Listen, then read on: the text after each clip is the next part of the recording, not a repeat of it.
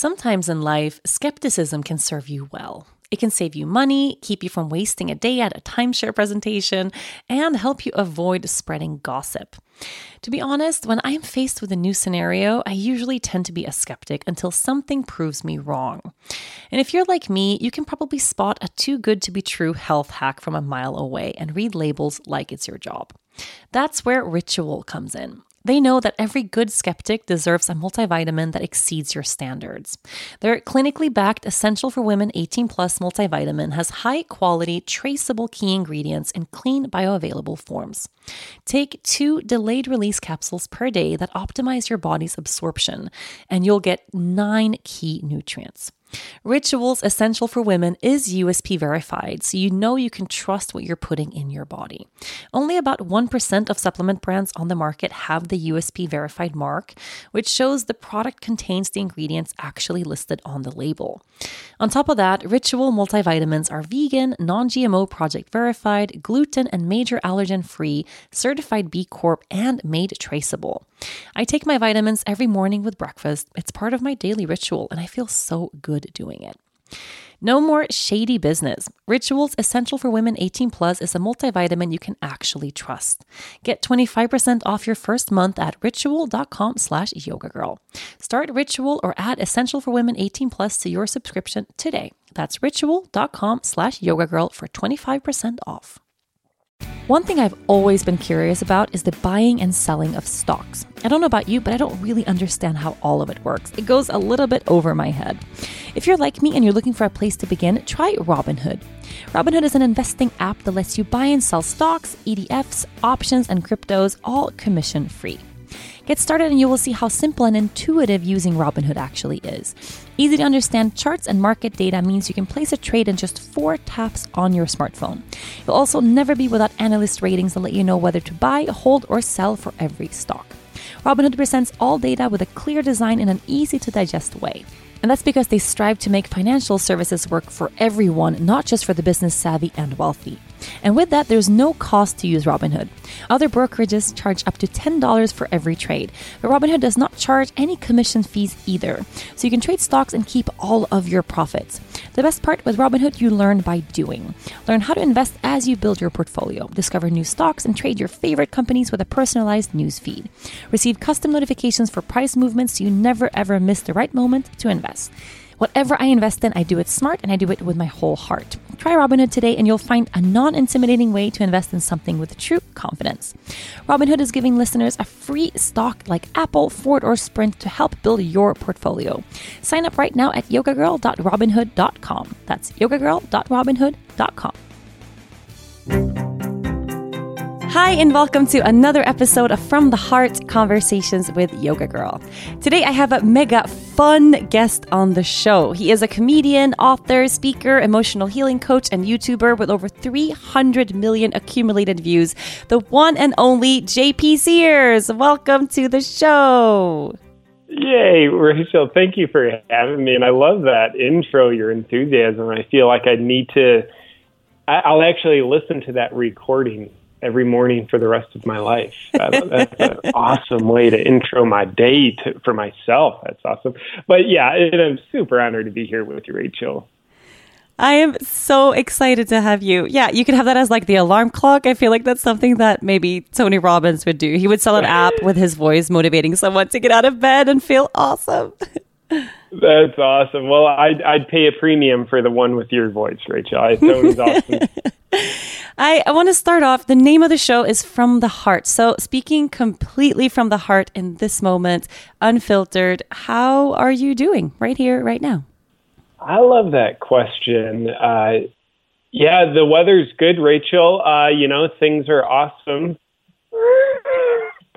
The real answer, I would say right now I feel pretty solid and peaceful, and that's amidst the sea that's been a little bit turbulent lately. I've been having the past couple weeks, and I was really working with it yesterday, a lot of feelings of loneliness, insignificance, and helplessness coming up inside of me, and they feel old. I'm getting images of childhood accompanying them sometimes. So it's, it feels old, yet nonetheless, the geyser that is our emotional body that just kind of says, okay, this has been underground for a couple decades, and now it's time to come to the surface. So I've definitely been feeling some of the challenging shadow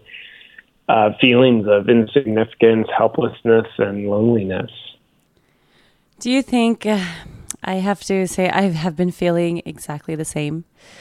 Very, very deeply, specifically hopelessness has been this kind of recurring theme for me. And I haven't been able to pinpoint it. Do you think that there's something collective going on? Do you believe in the idea that collective emotion or collective energy, that we all share the same things? Sure, I do. I don't think we're ever drinking from the well alone. And I know some wells, there's maybe a few of us drinking from it at the same time. And other wells, maybe we all have our cup and dipping down the well. So, yeah, I don't know. There was a full moon recently, and I won't pretend to be completely in tune with all the significance of that yet. Talking with you and then a few other friends, there does seem to be a little bit of collectivity happening.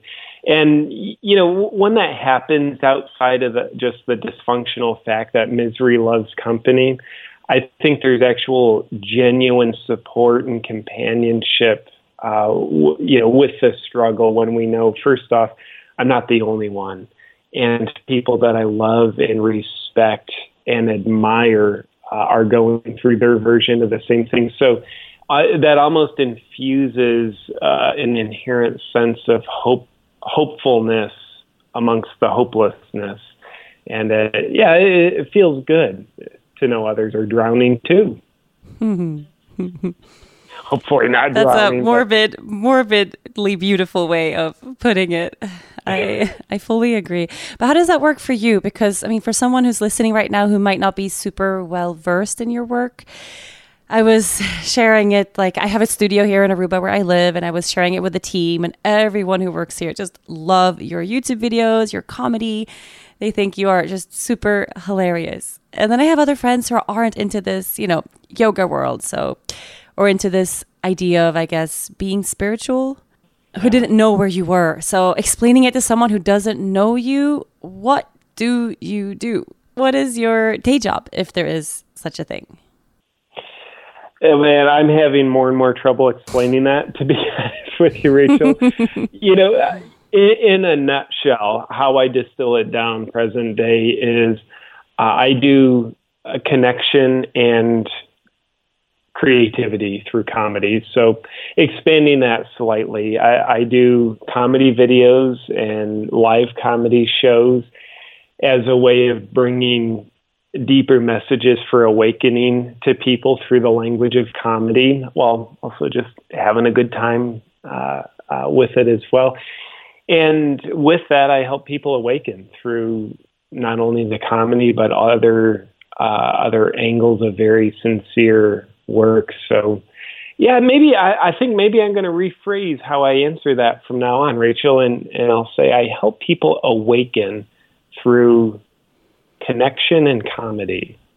I love that. It's not really a college degree or curriculum. It's just it's like an abstract splatter of what I do. It doesn't fit into what YouTube live comedy shows. Private membership community, used to have a whole coaching practice and speaking at conferences. So the beautiful thing is it's I do so much, but it all leads up the same mountain. Because this was a couple of the questions that I got through social media was, is JP actually a spiritual guy? Because if you look at it only from the YouTube side, maybe, you're very humorous and funny. But then if you go deeper and you go to your website and you learn about the background of how you came to be here and what you actually do truly spiritual work as well. So one of the questions I got was, is JP actually a spiritual guy? So what do you answer to that? What an offensive question. Not only am I a spiritual guy, I'm the most spiritual guy. Of all time. Of all time, for sure, and into the future. Yeah, my spiritual life has been very important to me since about the age of 20. So I'm 37 now, so that's 17 years by my delusional math. So it's been incredibly important to me.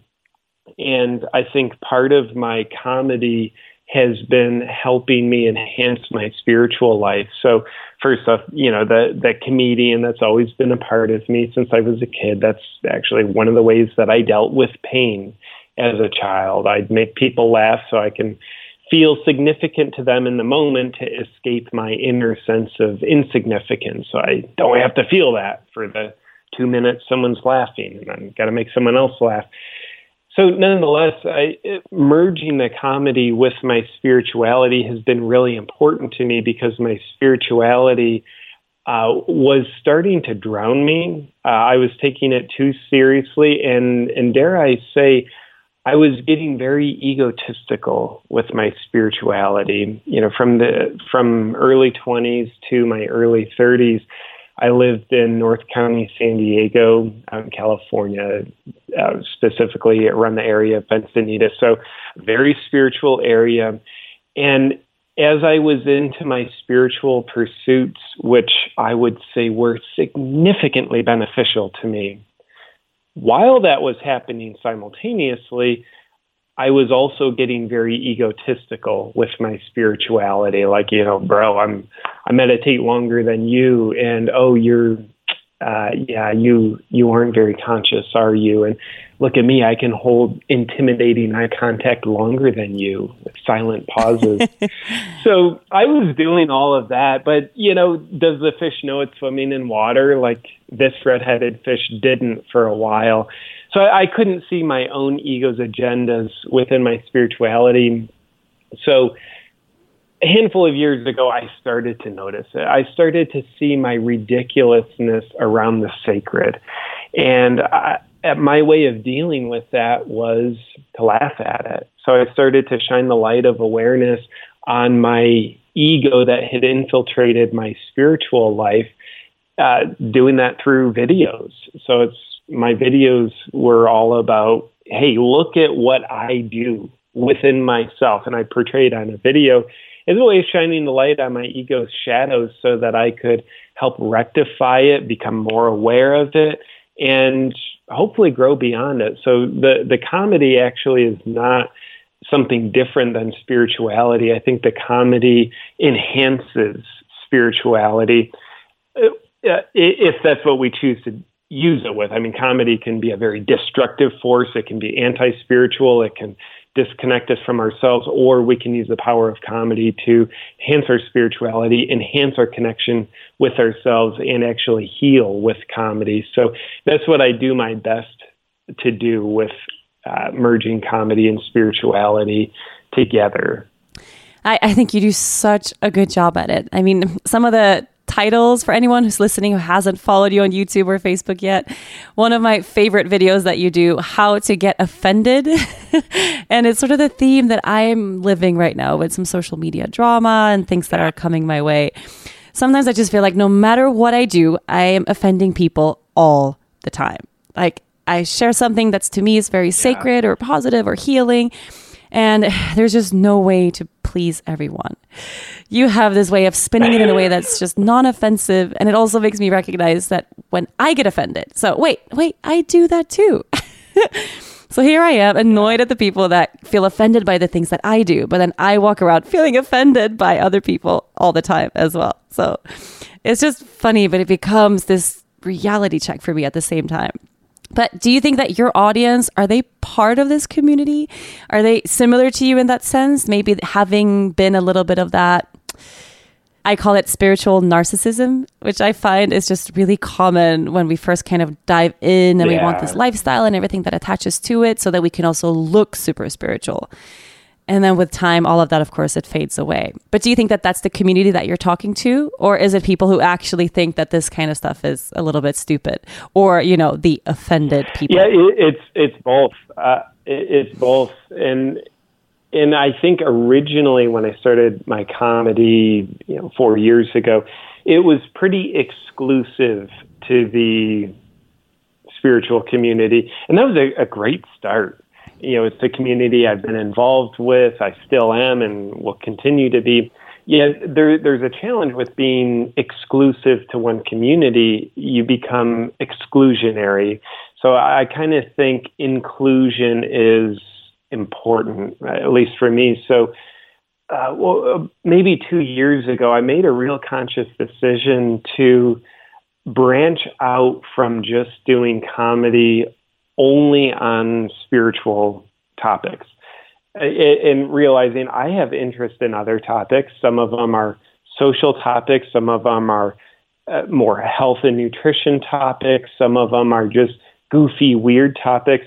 So if I have interest in something, I started giving myself permission to do comedy on that. So that helped my audience grow to be more inclusive, like, yes, still speaking to the spiritual community, but also realizing there's amazing people who don't identify as being a part of the spiritual community.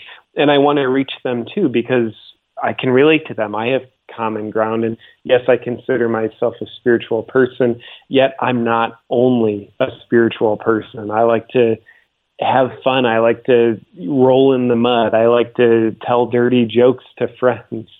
I like to swear more than I should. So, yeah. And in fact, when I do my live comedy shows, Rachel, I get to meet several hundred people at a time, face to face. So I can see, after shows doing meet and greets, I get to get a real feel for people. And I would say the majority of people would consider themselves conscious seekers. And then maybe another 30% would be maybe non-conscious seekers. And maybe they're actually unconscious seekers. They are seeking, they just don't know that they're seeking or what they're thinking and seeking in. If that's true, I don't think there's anything wrong with it. But yeah, so that's my experience of the weirdos who are drawn to my work. And actually, Rachel, I'd love to ask you, by the way, welcome to your podcast. I'm grateful to have you on as a guest. Thank you so much. I'm happy to be here. Everybody, if you don't know Rachel, she's awesome, yoga girl. I'm curious, same question. Your audience, does your audience seem to be pretty exclusive, kind of yoga/spiritual community, or are you finding outsiders are finding you as well? I think it's really a mix, and I can sort of sense the cycles to it. So since having a baby, I've had this big growth of moms coming into the community because I've been sharing just so much more of that, of motherhood and parenthood. And it's not at all only yoga related anymore, but it's more about family or coping with challenging times, just more of the day-to-day life. But I can see that reflection depending on what I chose to put out there. But I just had a really interesting conversation with James Aspie. I don't know if you know who he is. He's this well-known vegan activist. Yeah. He's coming here in a couple of days and we're doing a talk at the studio and he's going to do this big lecture on veganism. And I was just so excited. Okay, I'm going to teach a class and he'll do a talk and we'll have food after and la la la. And then he was kind of like, oh, but sure, we can do that. But I don't really like to do talks at yoga studios that much. And I was like, why? Everybody here just loves you. And he said, well, I'm preaching to the choir fairly obviously. What's the point of me going to a yoga studio talking to a bunch of vegans about veganism? We'll have a fun evening, but that's not really my work. My work is to go beyond and reach to people that haven't heard this message yet so that I can continue to bring about change. And I think that's part of all of our work, right? So whatever we're putting out into the world, we have to just get out of our comfort zone and speak to new people. Because it is easy to preach to the choir and just share the same things to people that already resonate with everything you do. And I guess, it's scary to expand beyond that. Yeah, well, that makes a lot of sense. And I think preaching to the choir, you hit the nail on the head. That's so comfortable. Yeah, everybody, let's come join us. We're going to sit around agreeing with each other. We probably won't grow. We'll probably reaffirm some important stuff, but we probably won't grow, nor will we grow the ethos into the rest of the community that's outside of the confines of these walls. And something I'm finding, Rachel, is the more I'm able to be transparent and authentic with, as I'm growing and changing as a person, letting that be portrayed through my work. That's challenging, because it's like what's been working is proven to work, and it's a little scary to let the expression change as my interest, as my priorities, as my calling inside, as that changes. Yet I think the wisdom of that, of like taking the risk and going into the fear of like, oh, I'm called to do a video on this or talk on this topic, and that's like, oh, that's a few degrees removed of what I'm normally doing. I'm not maybe just going to be preaching to the choir. Yet I dare say the wisdom of that is we stay very congruent in our inner life and our outer professional life. And I think a nice secondary gain from that, if you will, is maybe the audience grows and we get to reach new people who have ears and a need to hear it. But also our work itself, it evolves and becomes, just to use judgmental terms, bigger and better. Yes, very, very true. I saw your video on gun control. Yeah. How did that resonate? Not just with your community, but maybe with people beyond the scope of that? That must have been an interesting experience. Well, yeah, it's funny you bring that up. That's a very clear reflection of what I was just rambling about. So gun control, like that's not a very spiritual topic at all. Yet I was called to, like, I've got something to say on gun control, and I need to be true to that voice. And honestly, first thing I'll say is that was very scary, because guns are a religion to some people, a very fundamentalist, emotionally charged religion at that. So I was scared, like, wow, how much flack am I going to get? Are people going to be angry at me? And of course, some people are angry no matter what you say, yet will more than some people be angry. And in any way, I think first off, the gun video was well received within myself. I felt a sense of creative satisfaction. I felt a sense of purpose with it. And in other words, it felt like a very genuine call that I answered and took action on. So that's very fulfilling inside of me. And then outside, it seemed to be well received by people, outside of the normal spiritual community, reaching new audiences.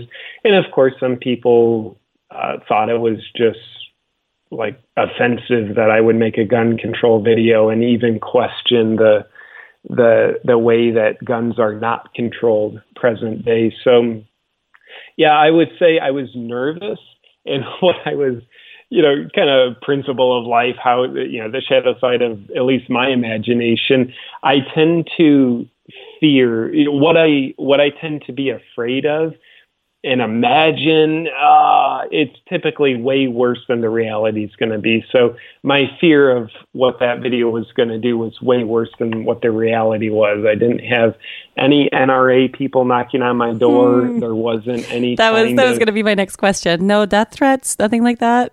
No, not on that. I've had another video. I've had death threats, but none. Really? No. Wait, which one? Which one has been your worst or your most challenging reception? Yeah, so this was such a learning experience. So I know you've spent some time in Costa Rica. About a little over a year ago, I did a video on Costa Rica, and it was meant to portray the ignorant Americans, first world entitlement perspective in Costa Rica, which is a beautiful place, and it doesn't have all the first world conveniences that I think a lot of Americans have grown to know and expect. So anyway, I did a video essentially parodying that American mindset in Costa Rica. And that expat life. Yeah. And that video did not go down well in Costa Rica. I haven't seen it. Is it still up there? No, it's the only video I've ever deleted. And I think it was very appropriate to delete. I was getting actually a lot of death threats. I was getting harassed on the streets of Costa Rica, and the Costa Rican Parliament or National Council, I'm not totally sure what they call their government, but they were discussing the video at their national level. It was all over the news because they saw it as a big threat to tourism. And it came off to them as if it was poking fun at Costa Rican culture instead of the American culture. Interesting. Very much so. And part of me feels honestly a little bit ashamed that I didn't have the foresight to predict how the Costa Rican locals would perceive the video. And in hindsight, I get it, man. I get it. Here's a first world white American dude coming down and doing this parody video. So if I put myself in a local Costa Rican's shoes, I can definitely see how it would be so easily and be interpreted as disrespectful. Now, I also got a lot of Costa Ricans saying, JP, put the video back up, man. That was just awesome. But it was such a large extent of negative feedback that it was a message for me. I never want to respond to haters and let my actions be dictated by trolls, but this was not trolls. It was a lot of people genuinely hurt. So it was very clear to me after a day, the right thing to do is delete the video and issue an apology, which I did. And honestly, that was such a valuable learning experience. It was not enjoyable whatsoever, but very valuable. It was very humbling, and I would say it really helped open my eyes to broader awareness and seeing things from other people's point of views to a greater degree. And if I can also say, Rachel, also the challenge of that was not letting that lesson constipate my creativity, not getting gun shy, if you will. Yes. You are listening to From the Heart, Conversations with Yoga Girl. The best part about being in Sweden is all the fika time I get. Fika is our Swedish snack time where we eat something sweet. And with my vegan cinnamon buns, I have a cup of coffee, preferably from Four Sigmatic Mushroom Coffee. Four Sigmatic puts mushrooms in their coffee to create a surprisingly delicious super drink that has some really great health benefits. With powerful antioxidants and immune-boosting properties, Four Sigmatic's blend keeps you on track for all those busy days to come. It's less acidic and jitter-free compared to normal coffees. Plus, it will boost your brain activity, decrease stress, and improve your memory, concentration, and alertness. And of course, it tastes great as well. Don't worry if you're avoiding caffeine, they have caffeine-free flavors as well, which are also delicious and offer similar benefits to their main mushroom coffee. You will only find the highest quality of mushrooms and other superfoods in Four Sigmatic blends. They make sure the recipes are free from pesticides, mycotoxins, and other harmful chemicals. It's so easy to make as well.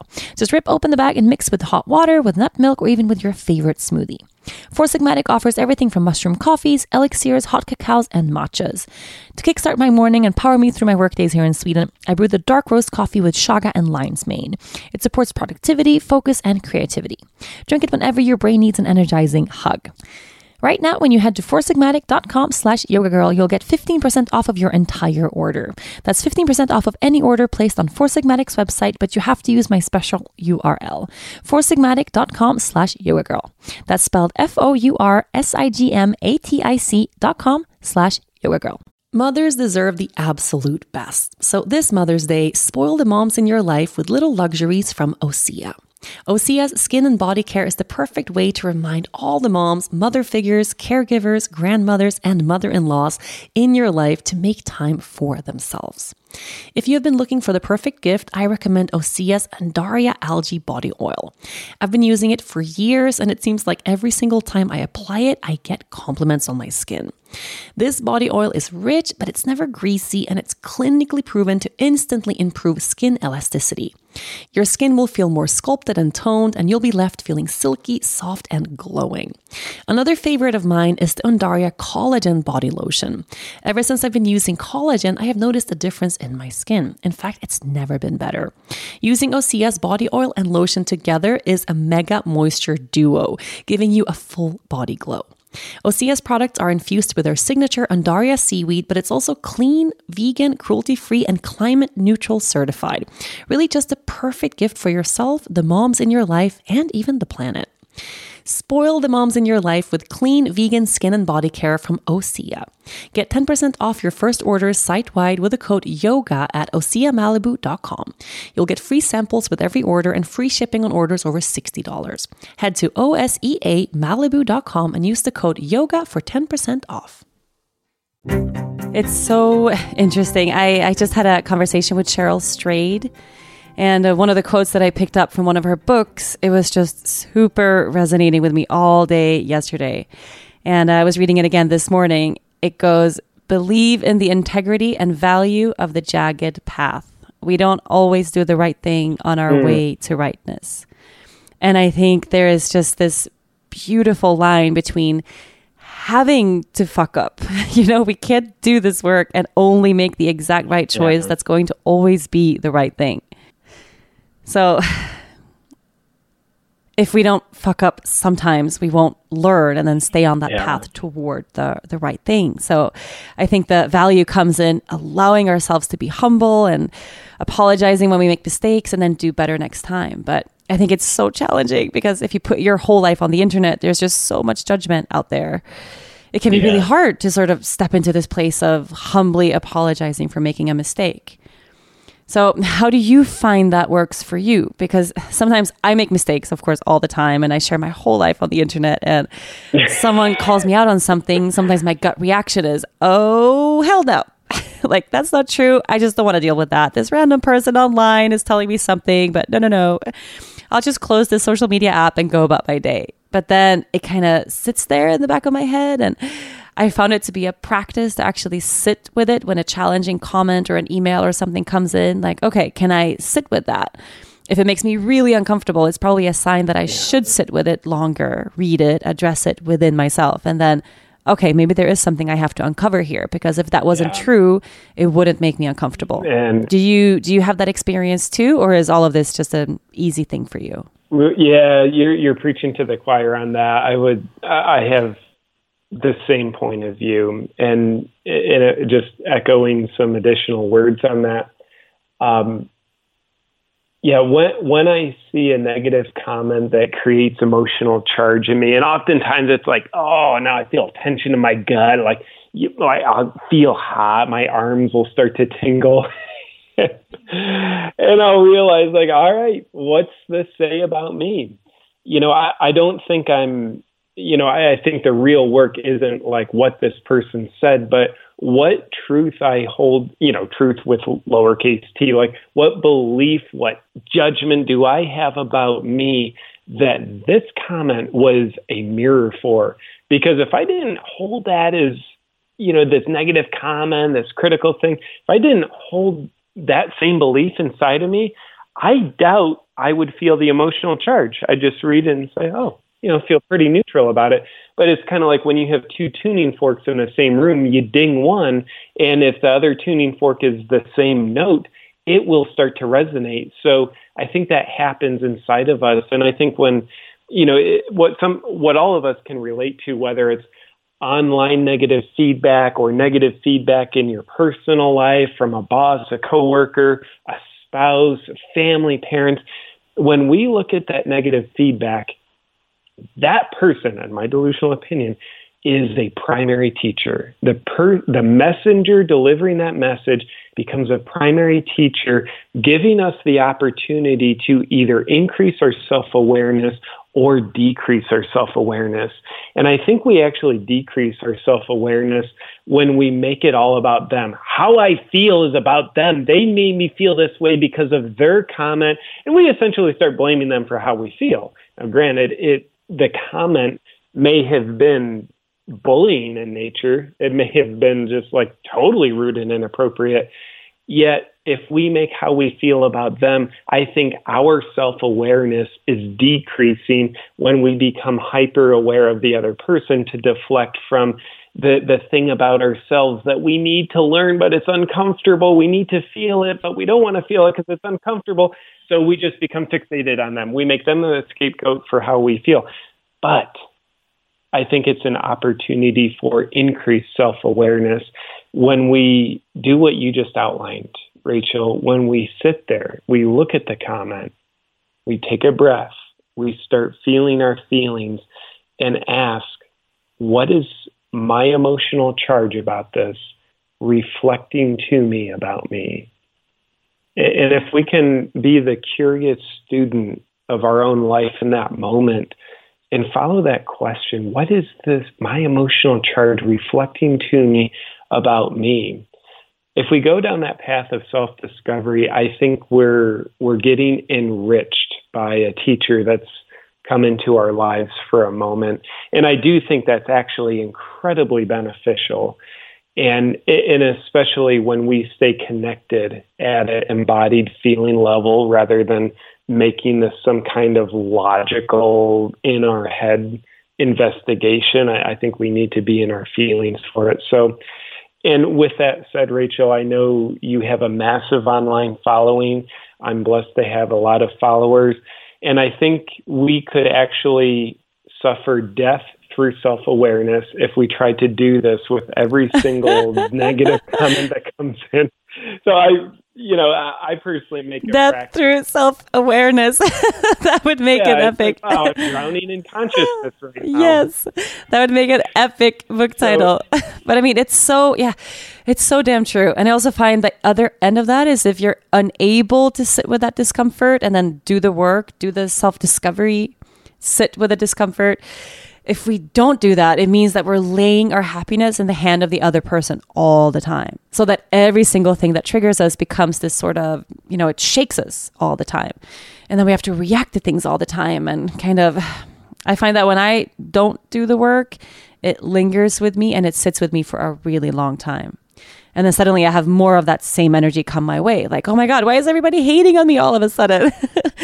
Well, maybe there's something that I'm not sitting with right now. Or, the universe is really trying to bang me over the head with something. Hey, there's a key here, giving you something to work with. Do the damn work, learn, grow. And I'm like, Oh my God, Instagram. Everyone is just so stupid right now. I can't deal with them.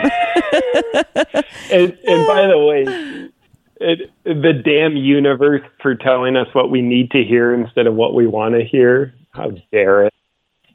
Oh, and also, I find getting attached to the beautiful feedback, all the gratitude, all the praise.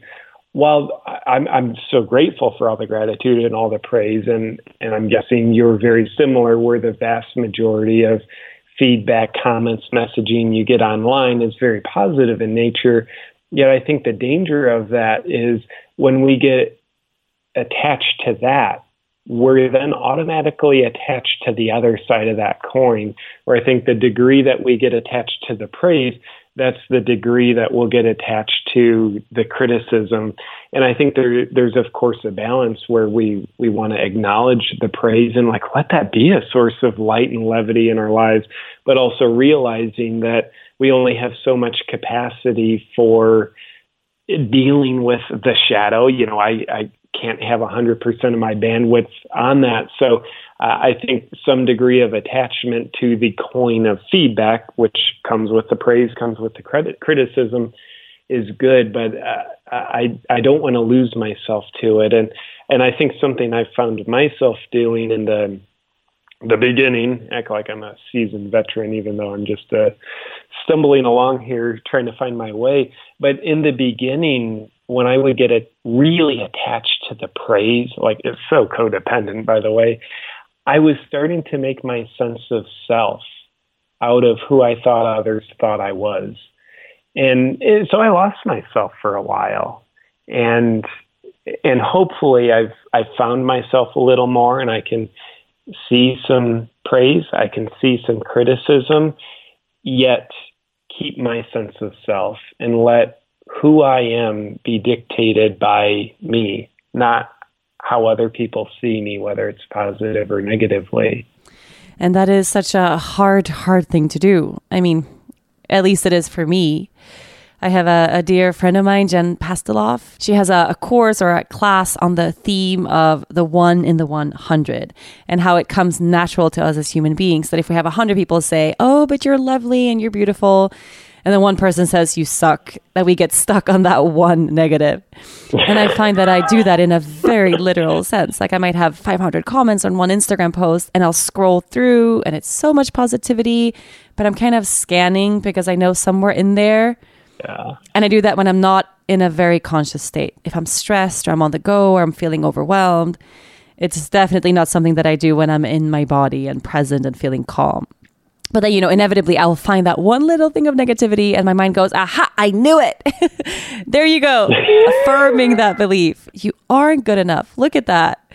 So the question is, if 100 people say, oh, you're so beautiful and you're so perfect, does that make it so? And if 100 people say, oh, you suck, does that make it so? Neither of those things are true. And I think that's really where, at least for me, the practice of self-care, I have a really hard time not getting caught in all of that outside drama. But if it's positive or negative, in the end, it's still just a lot of drama. So if I don't take care of myself, I find that I tend to get stuck in that in a much easier way.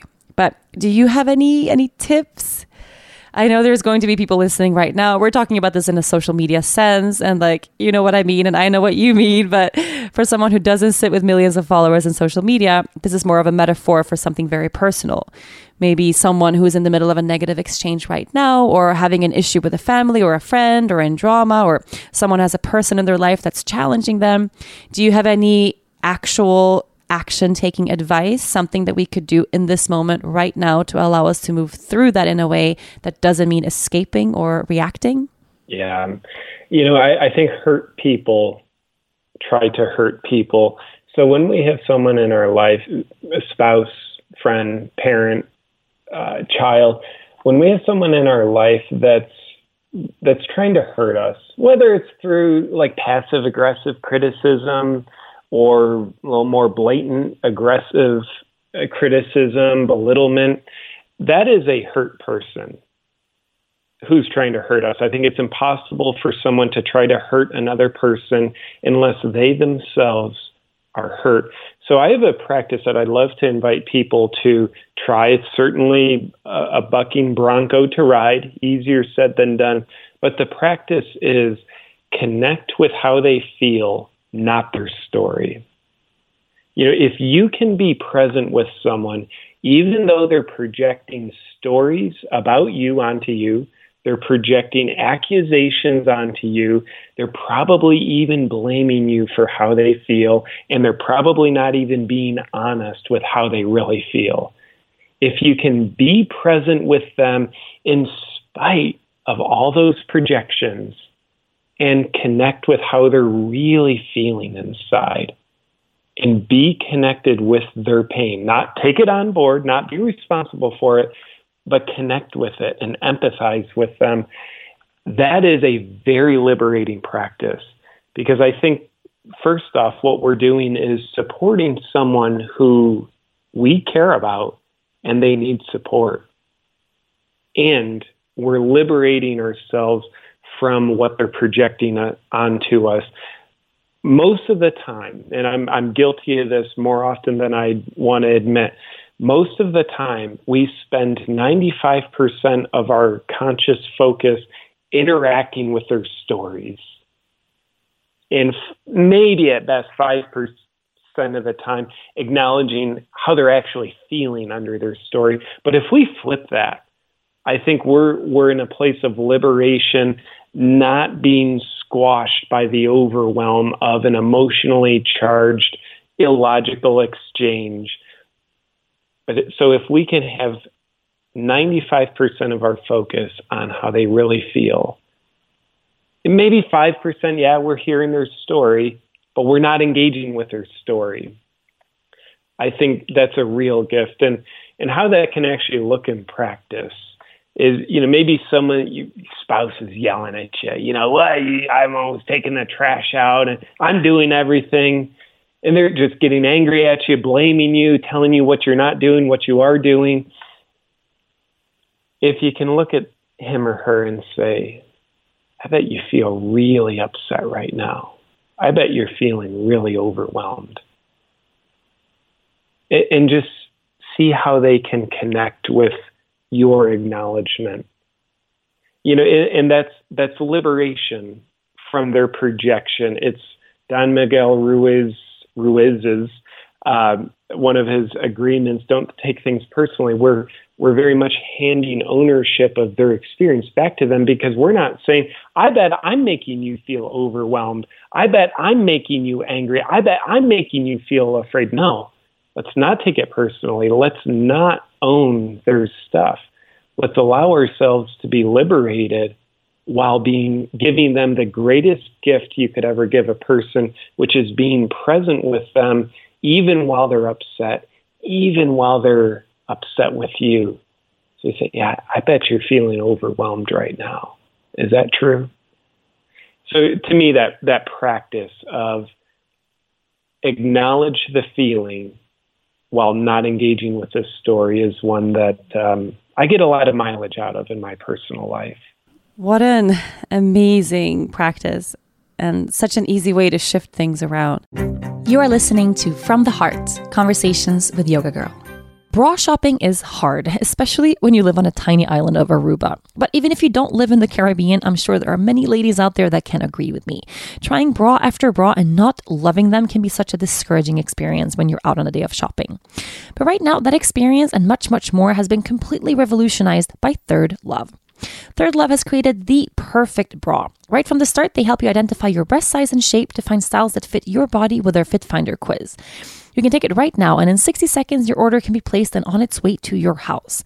It's actually fun and totally beats those awkward fitting room experiences.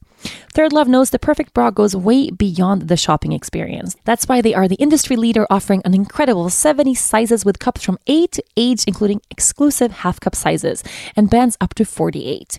Did you know most old school brands only carry 15 sizes? No wonder we have such a hard time finding the perfect one. Third Love knows that 50% of all women fall in between standard cup sizes, so they took that information to heart. Each size is designed specifically for that perfect fit. On top of that, with expertly designed ultra-soft fabrics, lightweight memory foam cups, straps that won't slip, and tagless labels to avoid itching, Third Love solves all of those pesky problems women experience when wearing a bra. Try a Third Love bra today, and you might even forget you're wearing it. If you don't agree, returns and exchanges are always easy and free. Third Love knows there is a perfect bra out there for everyone. So right now they are offering my listeners 15% off of your first order. Go to thirdlove.com/heart right now to find your perfect fitting bra and get 15% off of your first purchase. That's thirdlove.com/heart for 15% off today. While you were talking, I was kind of playing over a scenario that I had a few days ago with my husband on this exact same thing, like the trash or the baby and, things that accumulate. And however, whenever we get into that heated sort of thing, it's always because we're not hearing each other. So if I'm overwhelmed, then it's always my gut reaction, but I did that yesterday, or don't you see that I did that already? And it becomes the story on top of the story on top of the story, rather than, okay, I hear you. You're feeling tired, you're feeling stressed. Just having someone acknowledge that, yeah, you're feeling things and it's valid. Let's sit with that. It just takes all the drama out of the moment immediately. And then there's nothing to fight about anymore, because that's all we want, right? It's for the other person to just recognize us and to hear us and to be seen. What a beautiful thing to take to heart. I find I've been doing that actually as a mother, but very intuitively. She's a toddler now. She's 1.5 years. So she's all over the place and she's figuring stuff out, and she can get really frustrated, of course, over the simplest things. And she does this thing right now that if I tell her no for any reason, she just lays down flat on the ground and refuses to move. And it makes for a very interesting outing. Like we'll be at the grocery store or at a restaurant or anywhere. And like this morning we were at the studio and she grabs a handful of rocks from the garden and she puts one in her mouth. And I take the rock out and I'm like, honey, no, we don't do that. Don't put rocks in your mouth. And I move her hand away and she's like, I can't believe you did that. And the drama of me removing this little rock from her hand, it's like the world has ended. She cannot comprehend the pain and suffering of losing this rock. And oh my God. And then she just lies down flat on the ground. But then, I haven't read a lot of parenting books. It's just been this intuitive thing from the start that whenever she has a big reaction to something, like someone would call it a tantrum. I don't like that word, but just a reaction to something new, that I will just lie down on the ground next to her and I'll just lie there and I'll talk and I'll say, oh, I know this is hard. I know this is really hard. I know you're sad right now. Sometimes we fall or sometimes we can't do everything that we want and it's hard and I understand, and I know what this feels like. And then we lie there and she's upset and we just lie there. And then all of a sudden the moment passes and then everything is just completely turned and she's running again and she's happy again. But it's so easy for me to do that with her, to just sit there with her and whatever it is and not react. But maybe it is because she's a child and it's just easier. There's no story attached to that. But when I fight with my husband, there's a lot of stories there. We've been together for 10 years. We're both adults, blah, blah, blah. I think it's easier with him for some reason to get lost in the story. Yeah, I could imagine. And I don't have kids right now. So I'm not going to speak from experience with kids and pretend like I know. Yet I could imagine how that could be, as you said, like relatively easier with your daughter and relatively tougher with your husband. There's your child. She's the child. She doesn't have much covering herself up. There's probably not a lot of seductive stories around it. Whereas you look at your husband, or he looks at you, and of course me and my wife look at each other, and we have that 1.5-year-old toddler inside of us. We just have so much more covering it up. We have that emotionally needy, reactive inner child inside of us. But much like you go to the redwoods and see a tree sliced, and you can see like all the rings for each year of the tree's life. But the innermost rings, like the tree's childhood, it's still there. It's just covered up by a lot of other stuff, but it's still there, it's still active.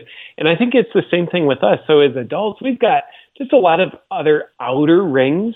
And some of those outer rings are both the blessing and the curse of a very wise intellect that can rationalize anything, and also probably wounds that have been accumulated along the way that say, I need to be acknowledged and I won't let you acknowledge me because it's scared to be seen. So you mix that in with like, I need to be seen, and you've got like a lot of seduction and trickery going on. Yet, beautiful thing is when it's a child rather than an adult child, you're probably just seeing mostly the purity of the innocence of how she's actually feeling in the moment. And I'd imagine that's easier to connect with. And that's why I think you got to get your 10th degree black belt in Brazilian Jiu-Jitsu of emotional communication to work with, all of us need that to work with our spouse, because there's a lot of egoic trickery that happens. And honestly, I would love to sit here, Rachel, and say, like, I'm really noble enough that I don't do that. I just recognize it in my wife, and, I'll pray for her. But I think part of my ego trickery is seeing the tricks of others to trick myself into believing that I'm above that. Like, oh yeah, I see you doing that. I'm glad I don't do that. When in fact, that's tricking me to think that I'm above that so that I can probably actually keep myself below that. I think we as adults have so many like metaphoric rings, just like the way the trees have rings covering its childhood, the outer rings. I think we as adults have that. And some of our rings that cover the child inside are our seductive egos that are very logical, very rational, and also our wounds that are unresolved. And some of our wounds basically say, I need you to acknowledge me, and I'm not going to let you acknowledge me because it's scary to be seen. So I think we do that. Yet when we look at just a child rather than, an adult child, I think the child, it's more pure. It doesn't have the outer rings of life experience and, dysfunction and mental faculties to cover up the innocence and purity of how the child's actually feeling. So that's why I'd imagine, just delusionally imagining right now, that's maybe one of the reasons why you can have such a direct, easier way of empathizing and connecting emotionally with your daughter compared to maybe, say, your husband at times. Yeah, and I know there's also the flip side of that, of course, where it's just you have a screaming toddler lying on the floor at the grocery store, and it's like, oh God, just no. But also, if you're not present in those moments, it is easy to miss them. And I think that's when parenting can get really, really hard. And then it's just so hard in those moments. And, she's my biggest spiritual teacher right now and probably forever. It is a really beautiful thing. But touching on that, so vulnerability, because that's something that's, very present in children, which to me is the beauty of kids and their ability to just be there in the moment. And, like my daughter, she has all of her emotions. They're always right there all the time. There's no covering it up. There's no faking it. She's not trying to hide it or put up this big armor of, but I'm okay. This is who I am. Were you always able to touch on that place of vulnerability? Or is that something that has come through self-discovery or through spiritual introspection?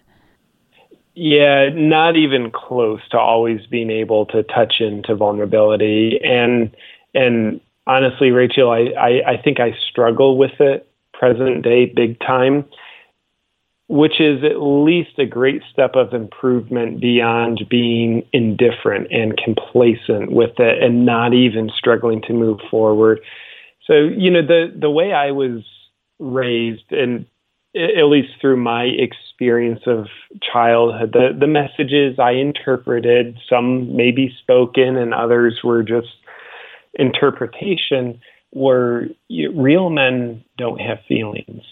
I remember when I was 5, we had lived with my grandparents for about a year and a half while my family's house was being built. So lived with my grandparents a year and a half, and we got really close. We were already close, but we got really close. So it was the evening we were moving out. We're going to drive 20 minutes down the road to our new house, first night in our new house. So I went to hug my grandfather goodbye, and he wouldn't let me hug him. He said, real men shake hands, not hug. So there I was, 5 years old, and that message imprinted on me at a deep level. Not really a helpful way. I mean, looking back, it's like, well, that's not something I'd consciously choose. But that was kind of the ethos that I was raised in. It didn't feel safe to cry. It really didn't feel safe to be angry, because some of the people around me, dad, mom, they'd get angry at me for being angry, which taught me to be afraid of anger, which taught me not to feel anger. So I went through a lot of emotional disconnection as a kid because, heck, I want to feel safe. I don't want to feel discounted for being upset, for being afraid. So without knowing it, I became pretty numb inside. And I'll always remember the first class I took with a man. He's been just a powerful mentor, become a great friend. A guy named John McMullen runs an organization called Journeys of Wisdom. He's just an angel inside of a human body. So the first class I took with him, December 3rd, 2002, he just saw through my numb facade of emotional disconnection, where I'd present myself, I'm strong, I'm stable. And actually up to that point, it had been at least 8 years since I cried. And I'm 23, I was 23 at the time. And I believed I was very strong emotionally because I hadn't cried in 8 years. And anyway, John saw through my facade. He just intuitively picked up on something that needed to be said, something about when I was 7, parents splitting apart, and my sister and I's relationship. I had no idea that was even an issue, but the tears came flooding out. And that was the first time I cried in at least 8 years.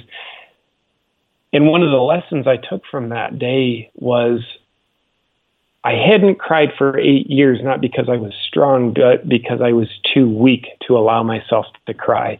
And then my whole world started flipping upside down. Everything's a paradox where now I'm going through this disillusionment of the new reality is it takes a strong person to allow themselves to feel weak enough to actually cry, to actually be vulnerable.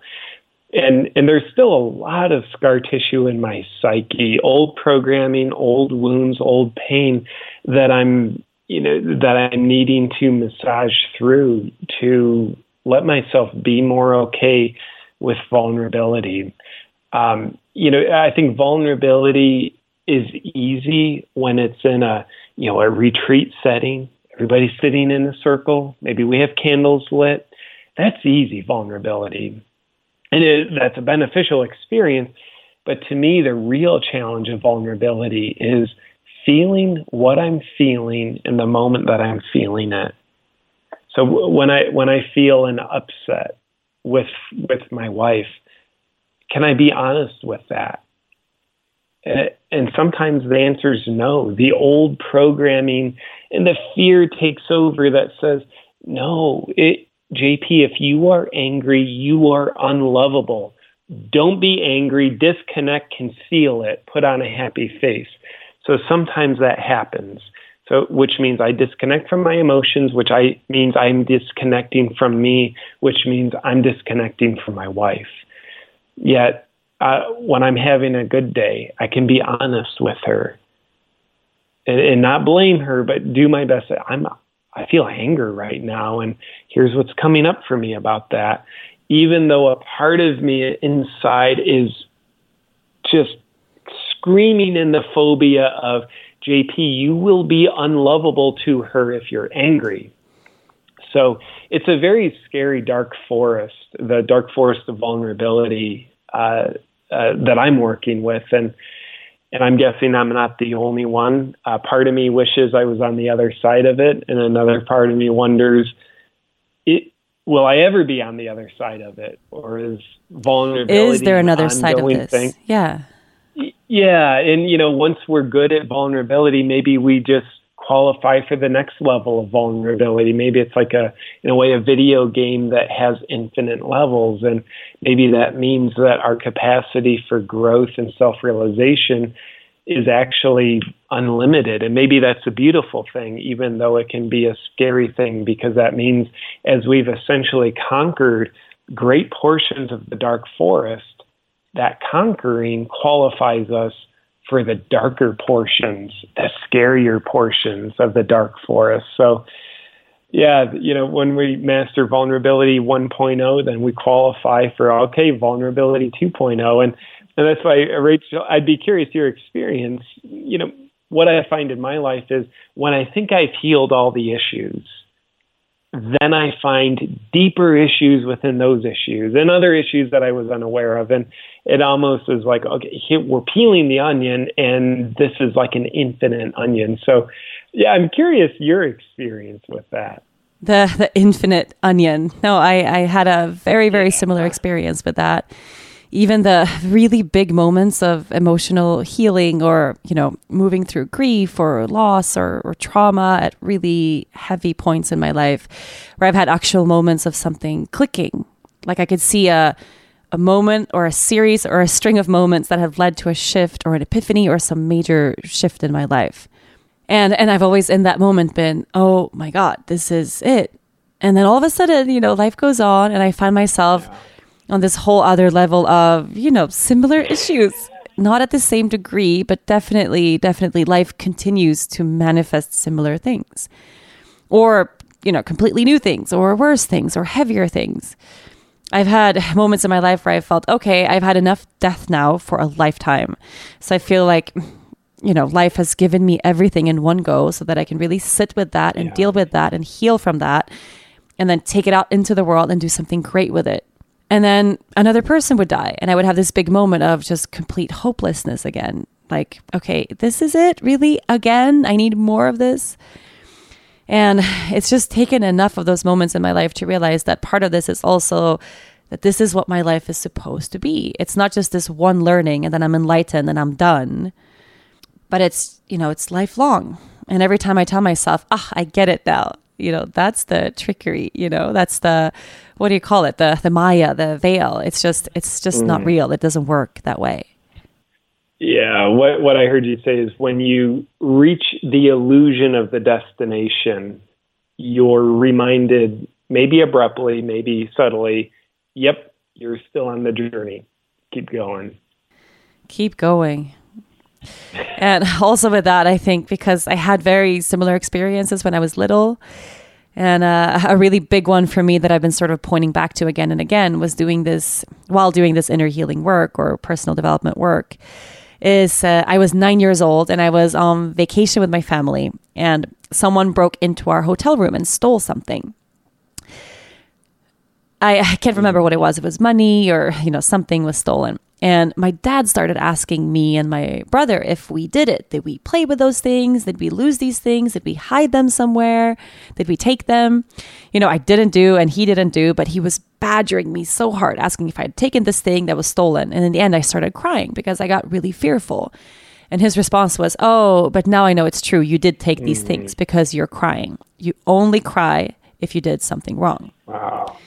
And that's something that I completely internalized, and I didn't cry for a really long time because it was so ingrained in me that you only cry if you've done something wrong. So every time I felt sad, I would just kind of swallow that and make it into this big, dark, heavy thing. And I didn't cry properly for years after that. And then when I had that, the first realization of, wait, that happened and that led me to this place. I can cry rivers now. But for a while, I was really angry at him. Was that necessary? I was 9 years old. Did I have to be raised in that way? It would have saved me so much trouble or pain or emotional separation if I'd just been raised in a more emotionally vulnerable way. Yeah. Did you have that experience with your grandfather? Well, you felt some anger in terms of that coming your way? Or do you feel simply grateful for it now? Well, yeah, both, actually. I think there's much less anger than there used to be. Yet I think there's still some residues, and also very grateful. To me, they're both happening, and in this moment, at least, I feel a lot more gratitude than I do anger. And in my experience of what am I grateful for, based on how I experienced my grandfather's message. And I really don't want to blame him for it, so I'm going to say it's my experience of his message when I was 5. I contracted from that. And I contracted for a long time, many years. And luckily I had teachers, I had people showing me a better way. So that contraction, I started to relax from it. I started to open from it and eventually go beyond it. And why I'm grateful for it is the contraction is what creates the strength.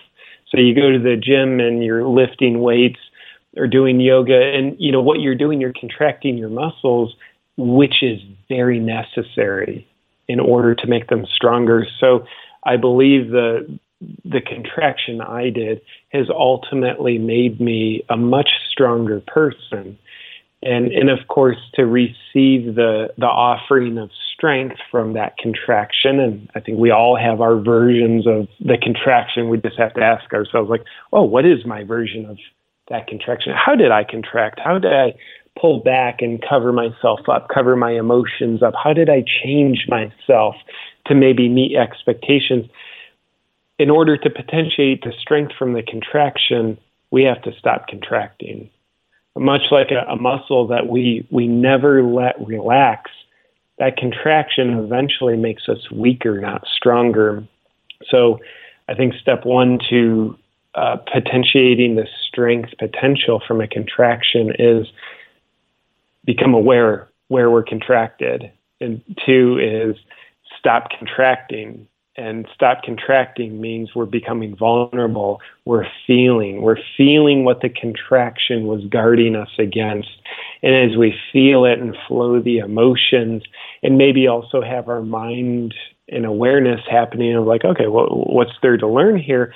While we're flowing our emotions and feeling it, now we're expanding, we're getting stronger. So yeah, a lot of gratitude for my grandfather, my parents,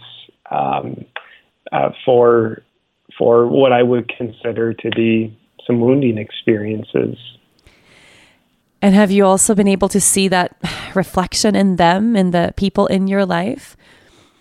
Because that to me is just one of the most fascinating parts about this, is that when I'm able to be really vulnerable with someone, like my dad, for instance, who is not a vulnerable person, still isn't, and it's really hard to be vulnerable with him because I have those wounds from the past. It's extra hard with him.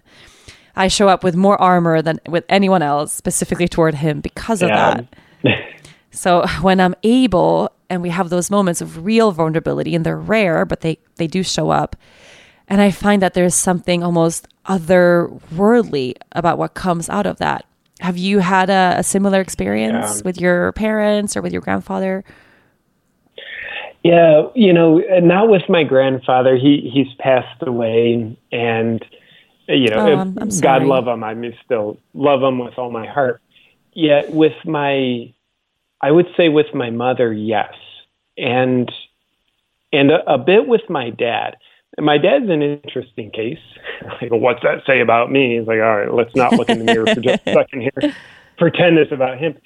Yet, I have found both, I would say, a light and a shadow with being vulnerable with my dad. There was, what was it, 4.5 years ago, I was moving across the U.S. from San Diego to Charleston, South Carolina. It's like a 3.5-day drive.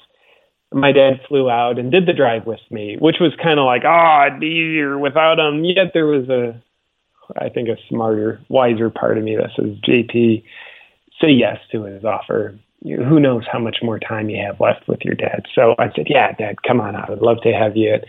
And he did. But going into the cross-country drive, I knew I need to say some things to my dad that I've been too scared to say. They've been in the confines of the family secret, so I've got to have a voice here and communicate with my dad. So I shared some things with him about, Dad, as a kid, when you would do this and do that, I would pretend like everything was okay, yet it wasn't okay. I didn't feel good. I felt like I'd lose my dad. And, when you and Mom were separating and moving out, I acted like I was fine, but I was acting that way just to try to make you feel better and Mom feel better. But the truth is, I was really hurting inside. I just didn't know how to express it. And I was more concerned with making you think I was okay so that you could be happier. So, really poured my heart out to my dad. And after, I really spoke my piece, my dad's words to me were, as he looked out the window, how far do you think those mountains are away from us? So what that felt like to me was empowerment, because I voiced things I had been terrified to voice. And it also felt like rejection, because I didn't feel heard. I didn't feel like my dad was engaging with me and meeting me at the open door of vulnerability that I was inviting him to. So that I don't regret that. I don't regret that conversation. Yet I also realize that vulnerability is a risk, because, I crawled out from the shell and exposed a very tender part of me. And there's a reason why we wear the shell, because it makes us feel like we're protected from the risk. So when I crawled out from the shell, there was some hurt there, felt rejected. And it was also a great lesson, because I learned okay, yeah, that actually didn't kill me. It's not the end of the world. Did it hurt? Yeah. And was it worth it? Was it worth me voicing my voice? And was it a hurt that I you didn't enjoy but could deal with? And the answer is yes. So, yeah, that's an experience with my dad where there's been both the light and the shadow that I've encountered in being actively vulnerable with him. I've had almost an identical experience with my own dad. I have to say, actually, a few of those experiences where I feel like, oh, I'm pouring my heart out. I'm digging in. I'm going to a place that just is really hard to touch on.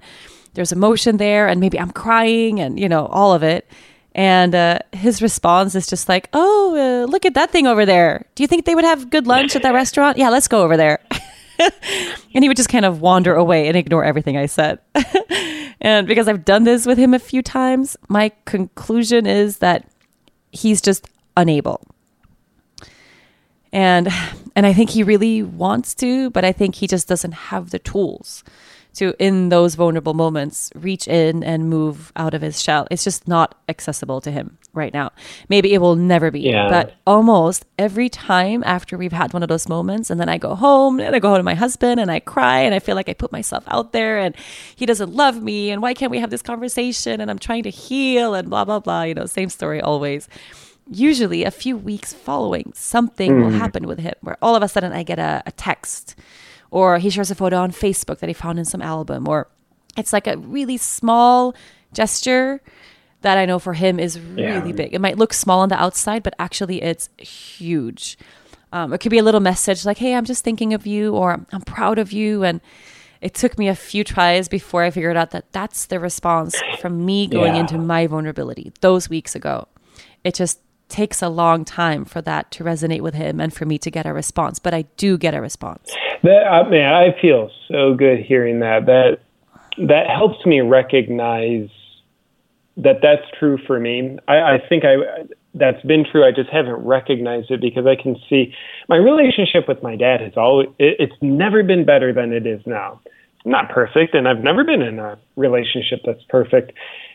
Yet, so I think what I'm recognizing is like, okay, that one vulnerable conversation in the car where I was met with rejection, it didn't have return on investment right then and there. It's kind of like in the immediate moment, it was kind of like rejection.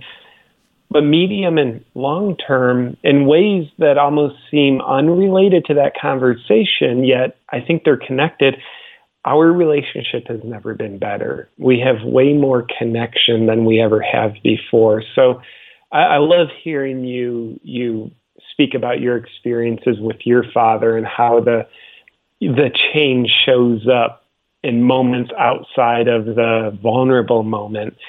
And I also really appreciate how you mentioned with your dad, maybe my dad, maybe a lot of us have a family member or friend like this where they might not be at the place of vulnerability where they know how to be vulnerable. They may not have the tools, and they're on their journey. Maybe they're not supposed to right now, maybe not ever. And I think there's a level of acceptance in recognizing that and being okay with it. I think rejecting our fathers in this example, rejecting our fathers might come through maybe a more noble looking facade that says, oh, I want my dad to be vulnerable just like me. Well, that's rejecting the father that we have. And that's like, I don't think that's emotionally intimate and connective at all. I think it's actually pretty emotionally violent disconnection and rejection. And by the way, that's probably a phase we all need to go through. It's kind of like we get angry at our parents for who they're not, for the parents they never were to us.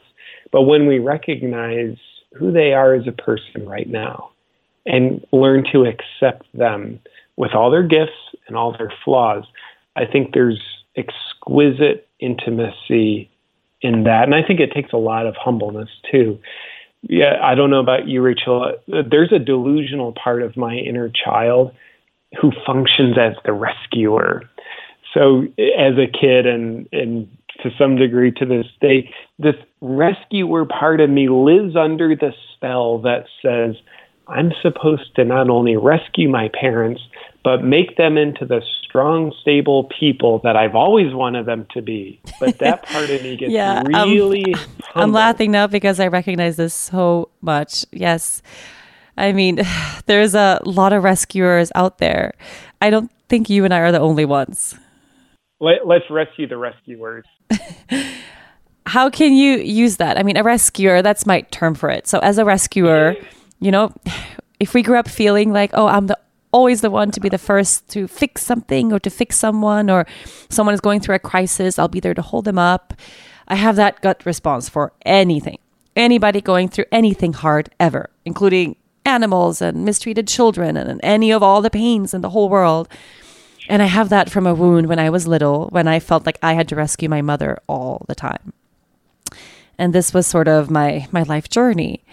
But it comes back to me and my relationships again and again and again. And what I find is that just so challenging is, oh, here's an opportunity to sit with another person's challenge and not make it your own.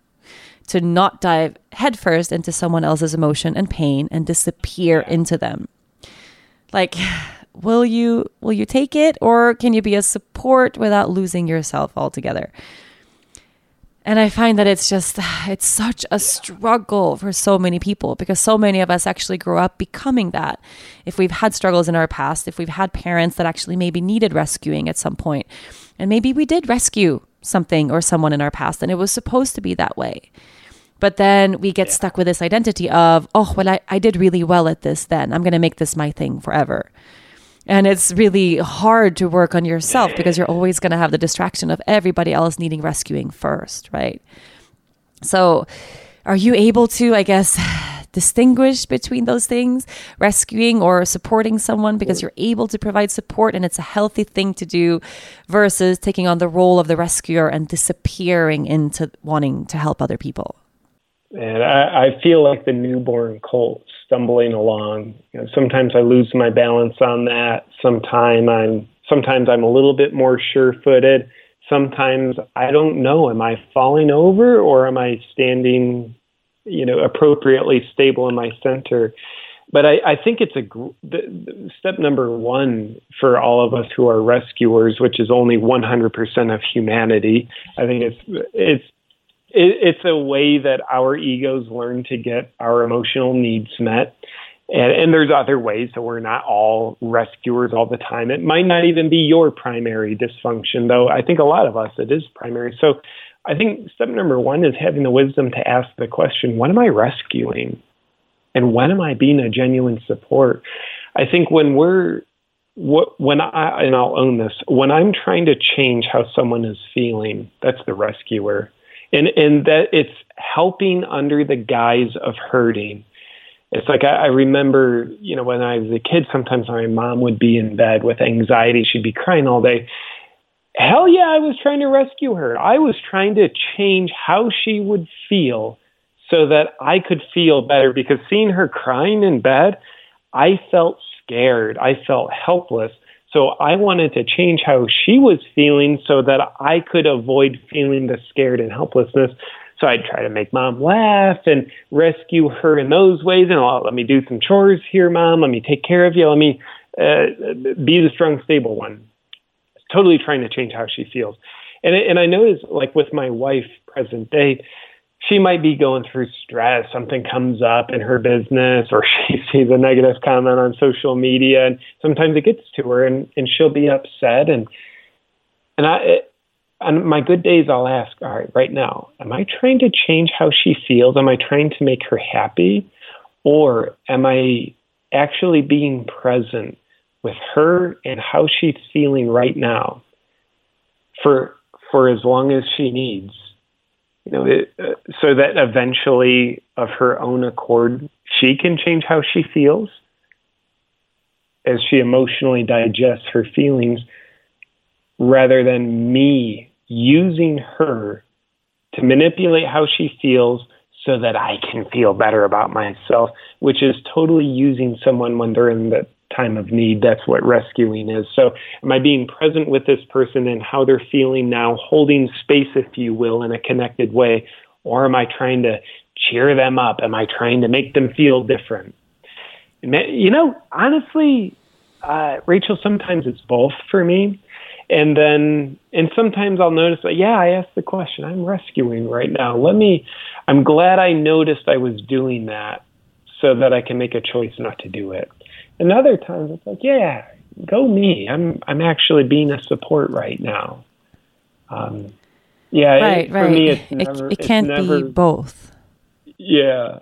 Absolutely. And I think it also, we can move between those areas all the time. I think it's a very natural thing. But for me, I think about this a lot because what I want to do when I get really down to the heart of what I want to do with my time, with my life, I want to make a positive change in the world somehow. I want to be of service. And I find that it's really hard to be of actual service if I'm in that role of being the emotional rescuer all the time. So I would love to end what has been a truly beautiful, enlightening conversation. I know so many people are going to listen to this again and again. For someone who's sitting at home or wherever you are listening to this from right now, how can they be of service today? Yeah, here's what comes up. I'm going to come up with a little bit of a sharp edge. Feel your fucking feelings. You deserve it. You need it. I think Carl Jung said it best. Our feelings are the language of our soul. And I think sometimes our mind can play a trick on us and make the language of our soul, which is our feelings, appear to be the raw sewage of humanity. We can look at our feelings and think these are inconveniences, these are diminishing me, unless I'm feeling happy all the time. But I think that's a trick we play on ourselves. I think our feelings, whether it's happiness, joy, sadness, guilt, grief, anger, shame, whatever we're feeling in the moment, I think that's the language of our soul, and it's a much wiser language than English. So let's not use our English-based thoughts to try to interpret it. But if we connect with the power of our soul by feeling our fucking feelings,